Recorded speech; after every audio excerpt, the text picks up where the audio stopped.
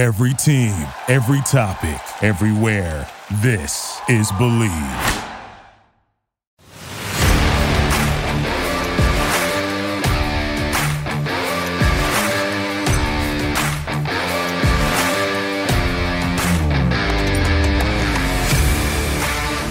What's up, everybody, and welcome into Commanding the Huddle. I am your host, Ryan Fowler from the Draft Network. And folks, we're just a week away from the 2022 NFL Draft.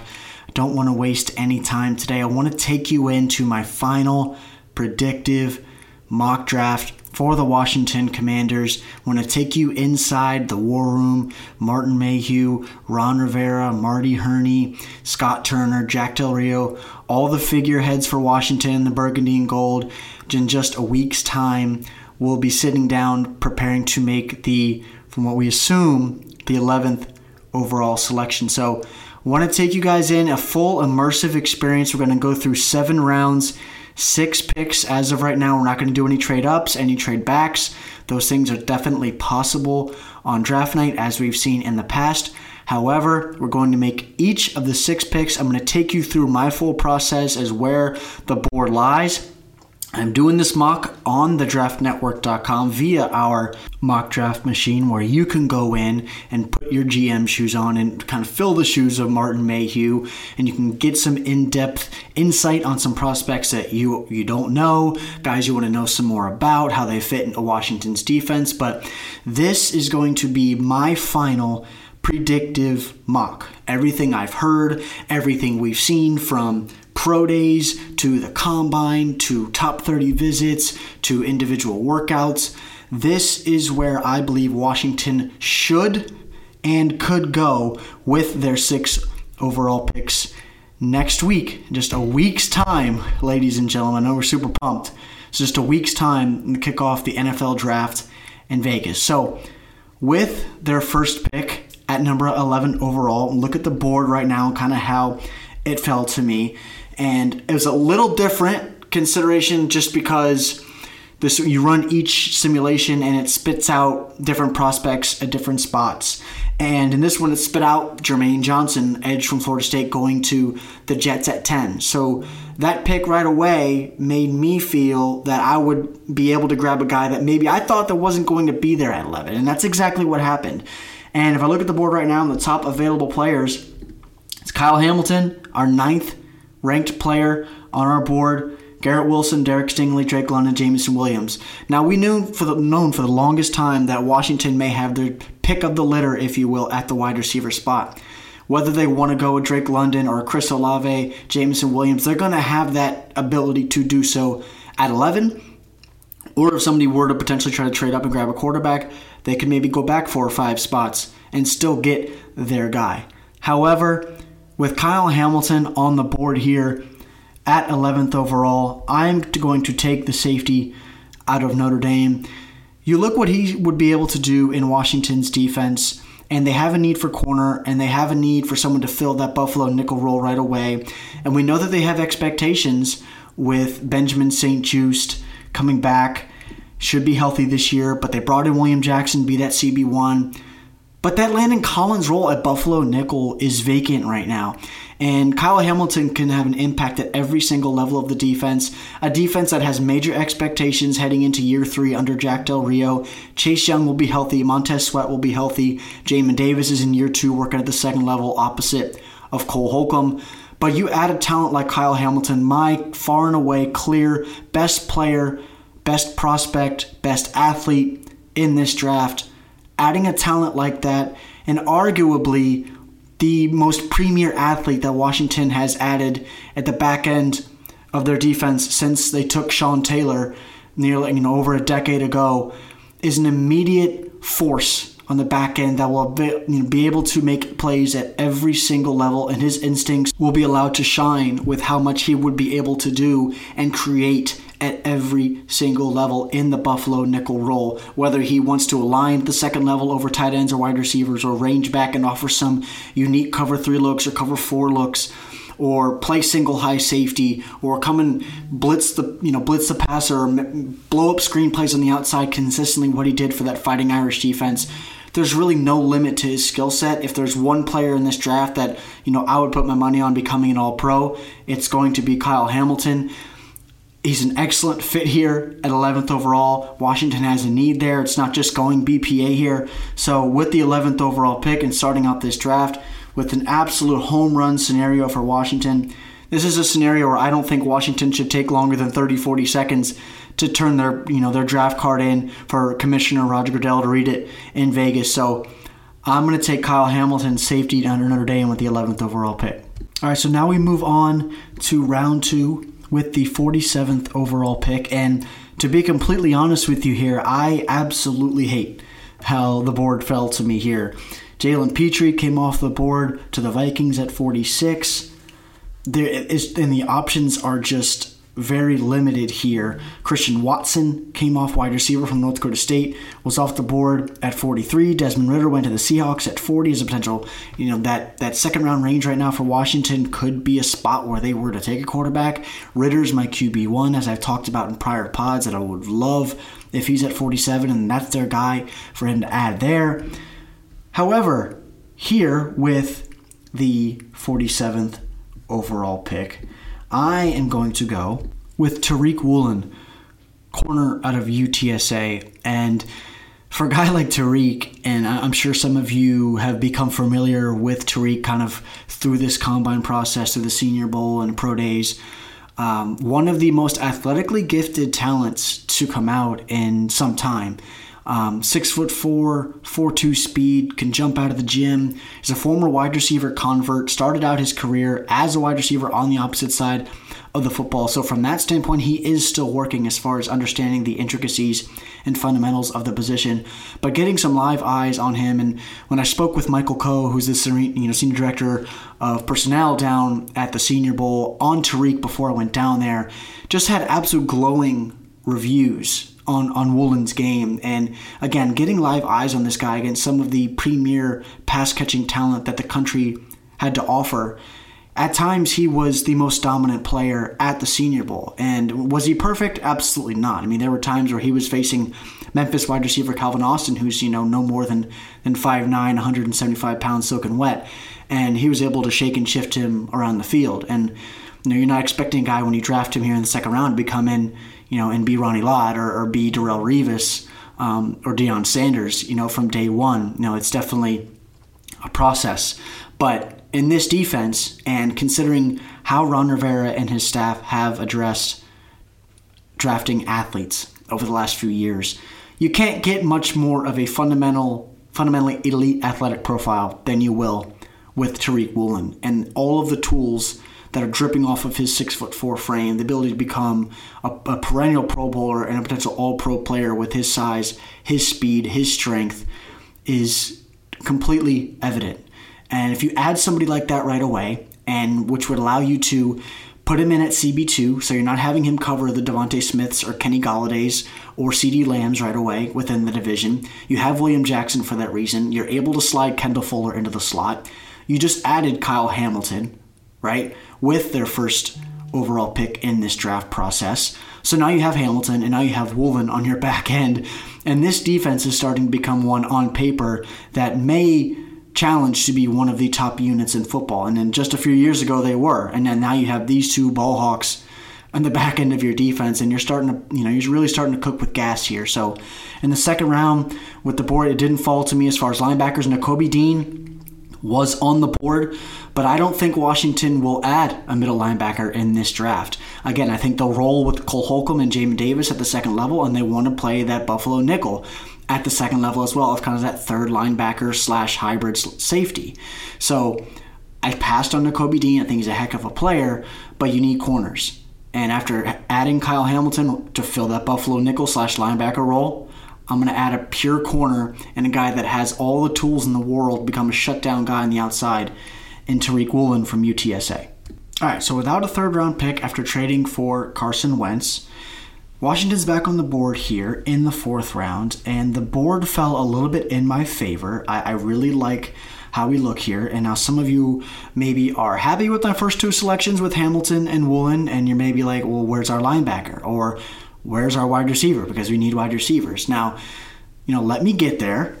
This is a pick where I will be adding a wide receiver, and I kind of want to explain my process here at wideout. And sure, is the 11th overall pick a spot where I could see them going wide receiver? Of course. I think they've shown their high interest in Chris Olave and especially Drake London throughout the last few weeks. And Kyle Hamilton was also in the building for a visit when they started workouts just a few days ago. But in the second round, the best wide receivers available were, David Bell, John Mechie.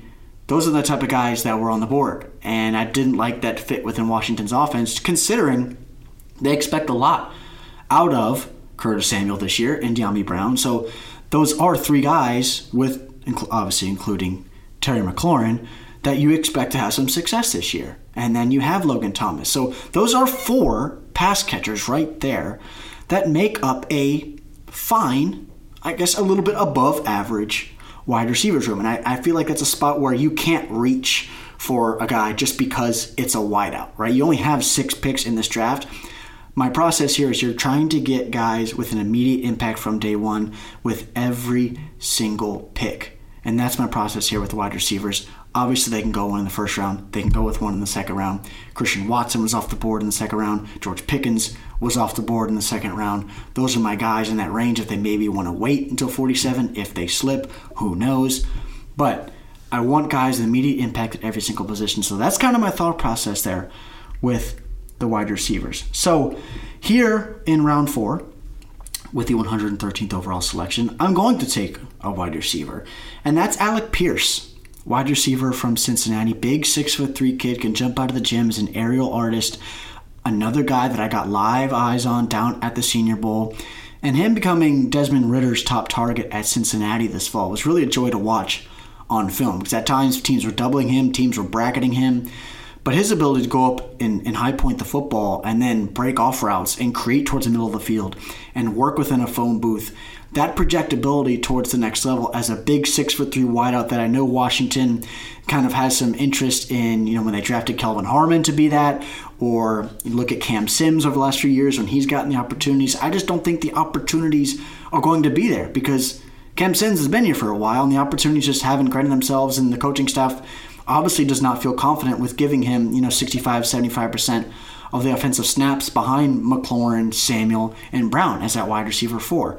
So with Alec Pierce, 100% could see him coming in and challenging De'Ami Brown for snaps. Again, he's 6'3", he can run every route in the book, he's tough as nails, a guy with sure hands, and granted, Terry McLaurin and Curtis Samuel makes up a heck of a wide receiver 1 and 2, but Curtis Samuel's a guy that they want to use as a chess piece, right? They want to use him in the backfield. They want to use him on screens and get him the ball in designated touches, whether those are on passes or on handoffs, kind of how the 49ers have used Deebo Samuel, just in that aspect, just get the ball in his hands, right?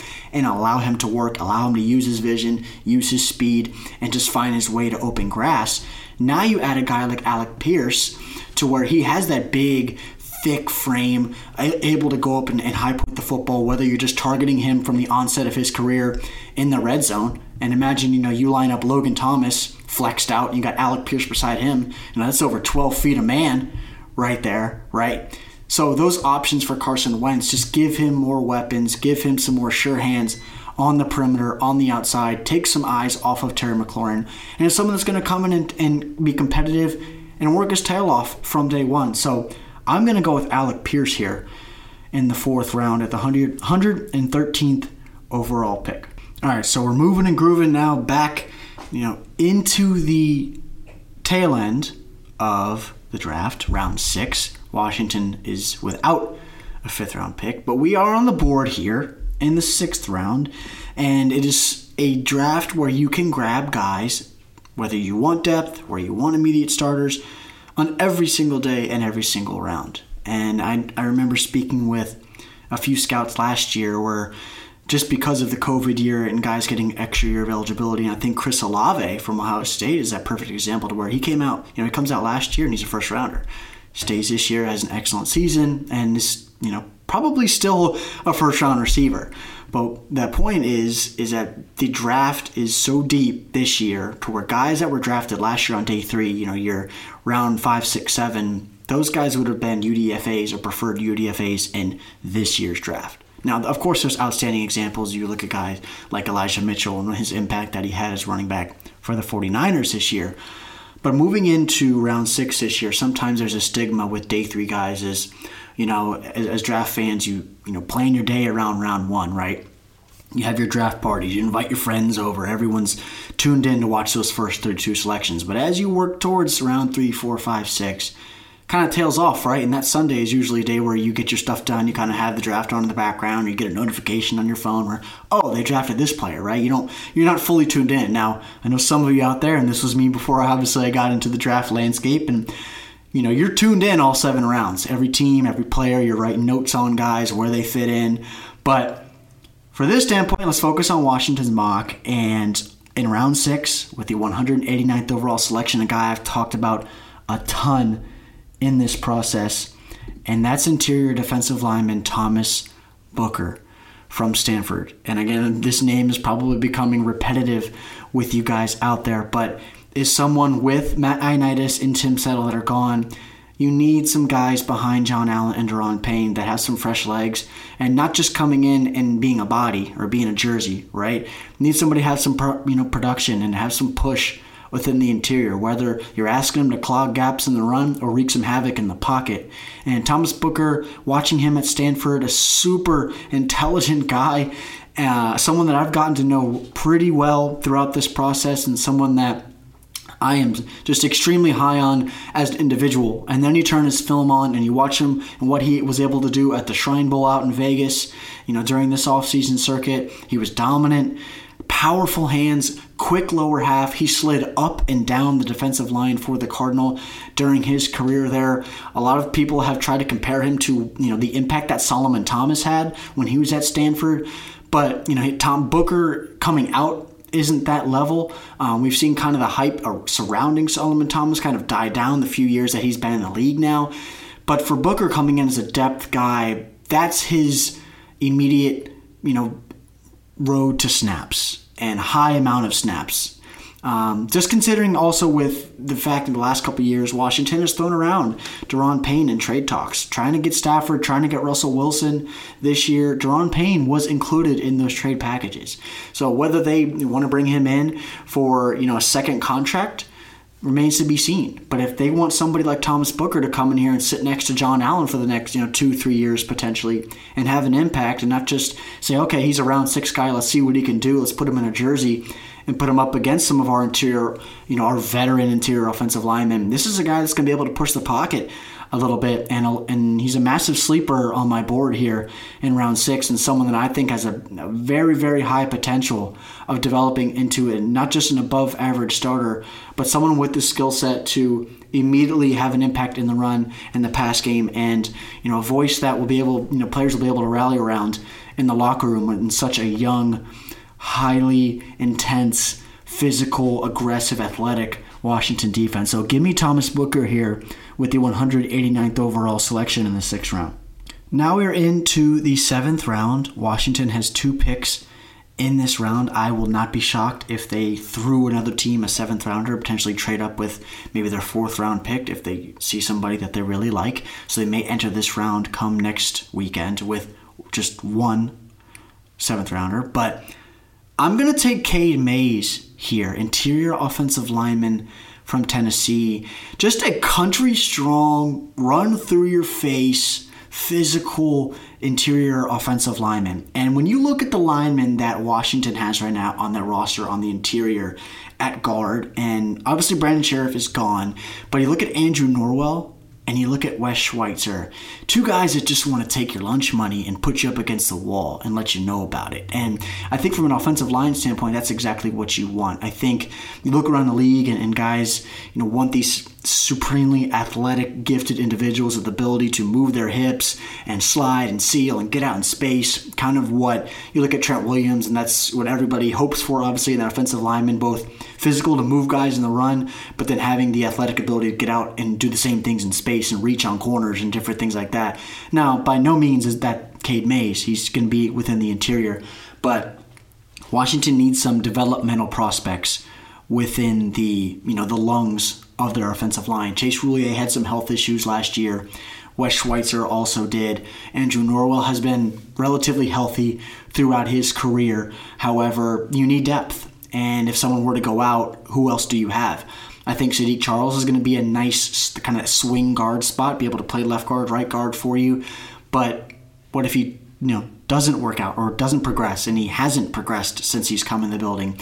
So getting a guy like Cade Mays here, and it's kind of a Senior Bowl affair, right? Cade Mays was down in Mobile as well, but someone that is just uber physical, can displace guys in the run game, has excellent heavy feet in the best way possible. Usually when I say heavy feet, that's not a good thing. I talk about Sadiq Charles and his heavy feet, and that's the worst way possible, right? Everything starts with footwork. But Cade Mays' ability to anchor in the pass game and just get his hands out and win first and win under, the breastplate of defensive linemen consistently with his hands was extremely impressive on film. And I'm really, really excited with him coming in to Washington. So in the 7th round here, you're not going to find much better value. I think in my prior pod, I gave Washington Ben Brown, interior offensive lineman from Ole Miss. Watching a little bit more of Cade Mays here, him sitting on the board, I love this value here. I love the impact that he could have. He's a nasty mover, and how that fits within Ron Rivera's style. That's somebody who wants to get after defensive linemen. And we look around this NFC East, and there's a bunch of D lines that have some pop. Whether he's going to be facing a Fletcher Cox in Philadelphia, or Milton Williams, or Javon Hargrave, and then the next week you go to New York and you're facing Dexter Lawrence and Leonard Williams. And then you go down to Dallas, right? And you got guys like Neville Gallimore. They want to slide Micah Parsons to the inside and do some different things there. So the defensive lines and the front sevens in the NFC East are nothing to slouch at. But a guy like Cade Mays, who has SEC experience coming out of Tennessee, I love the fit here. I love the value. So give me a country strong boy, the meat and potatoes right up front here in the 7th round. So on to the Burgundy and Gold's final selection at 239th overall. So we're really diving deep here into the back end. This is a spot where usually teams go BPA. And what I mean by BPA is best player available. Who's on your board, doesn't matter the position, doesn't matter your positions of need. It's whoever's highest on your board right now. Who's your athlete, right? And this is actually a spot that Washington needs some talent and needs some pop. And I would not be surprised if they go here earlier in the draft. Now, granted, this is a spot where you could technically classify Kyle Hamilton as a safety, but someone that I expect to come into DC, if here is the pick at 11, to do it all. Doesn't matter if he's safety, corner, linebacker, rushing the passer. I expect him to do it all. So as a, if you will, static safety, with the 239th overall pick, I'm going to take a guy that will immediately become a fan favorite, and I will talk about it a little more here. Leon O'Neal, safety out of Texas A&M. And first off, Leon is a complete firecracker as a human being. Someone that all of you out there that remember DJ Swearinger, kind of how he approached the game, letting you know where he is at all times. He's a talker, but he backs it up. And not only would he be able to provide some depth behind Cam Curl and Bobby McCain and working kind of in contest with Derek Forrest and Jeremy Reeves, but someone that's also going to have an impact on special teams, and someone that, is a guy that locker rooms rally around. And you can't have enough guys like Leon O'Neal on your roster. Had some initial troubles at Texas A&M with his mouth, got him into trouble a little bit sometimes, but as you guys will soon find out, if he is the pick here at 239, is someone that just gets you fired up and wants to have you run through a wall for him every single game, every single week. So here's just a ton of value. A guy, again, that is a locker room ad, a physical presence on the back end. Is going to let you know where he is at all times. You're going to be able, your pads are going to get popped when he's coming downhill. And here in the 7th round, you won't be able, again, like Cade Mays, I'm looking for value.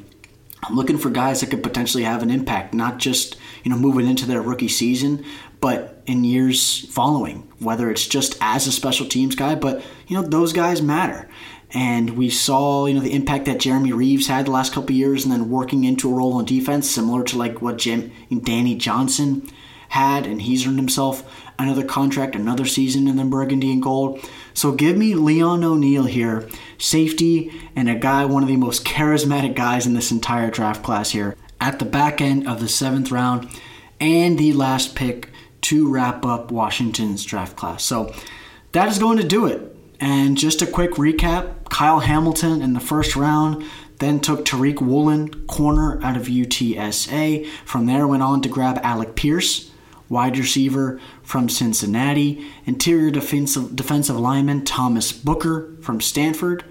Then added some depth on the other side of the ball. Interior offensive lineman Cade Mays from Tennessee.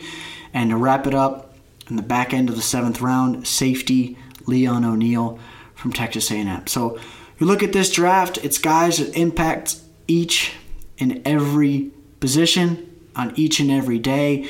Guys that, granted, the board could completely sway, and you could very well grab Jameson Williams at 11 and then grab potentially a Kyler Gordon, potentially, right? Or a Roger McCreary at 47. You go into the 3rd round, and maybe you're looking for a linebacker like a Jojo Doman or Troy Anderson, and then you still grab your Booker, and then you go into the back end, and if you want to grab another edge rusher on day 3, and you're looking at maybe a DPR like Jeffrey Gunter, an edge guy out of Coastal Carolina, or you want some interior offensive line depth, you can go with Ben Brown.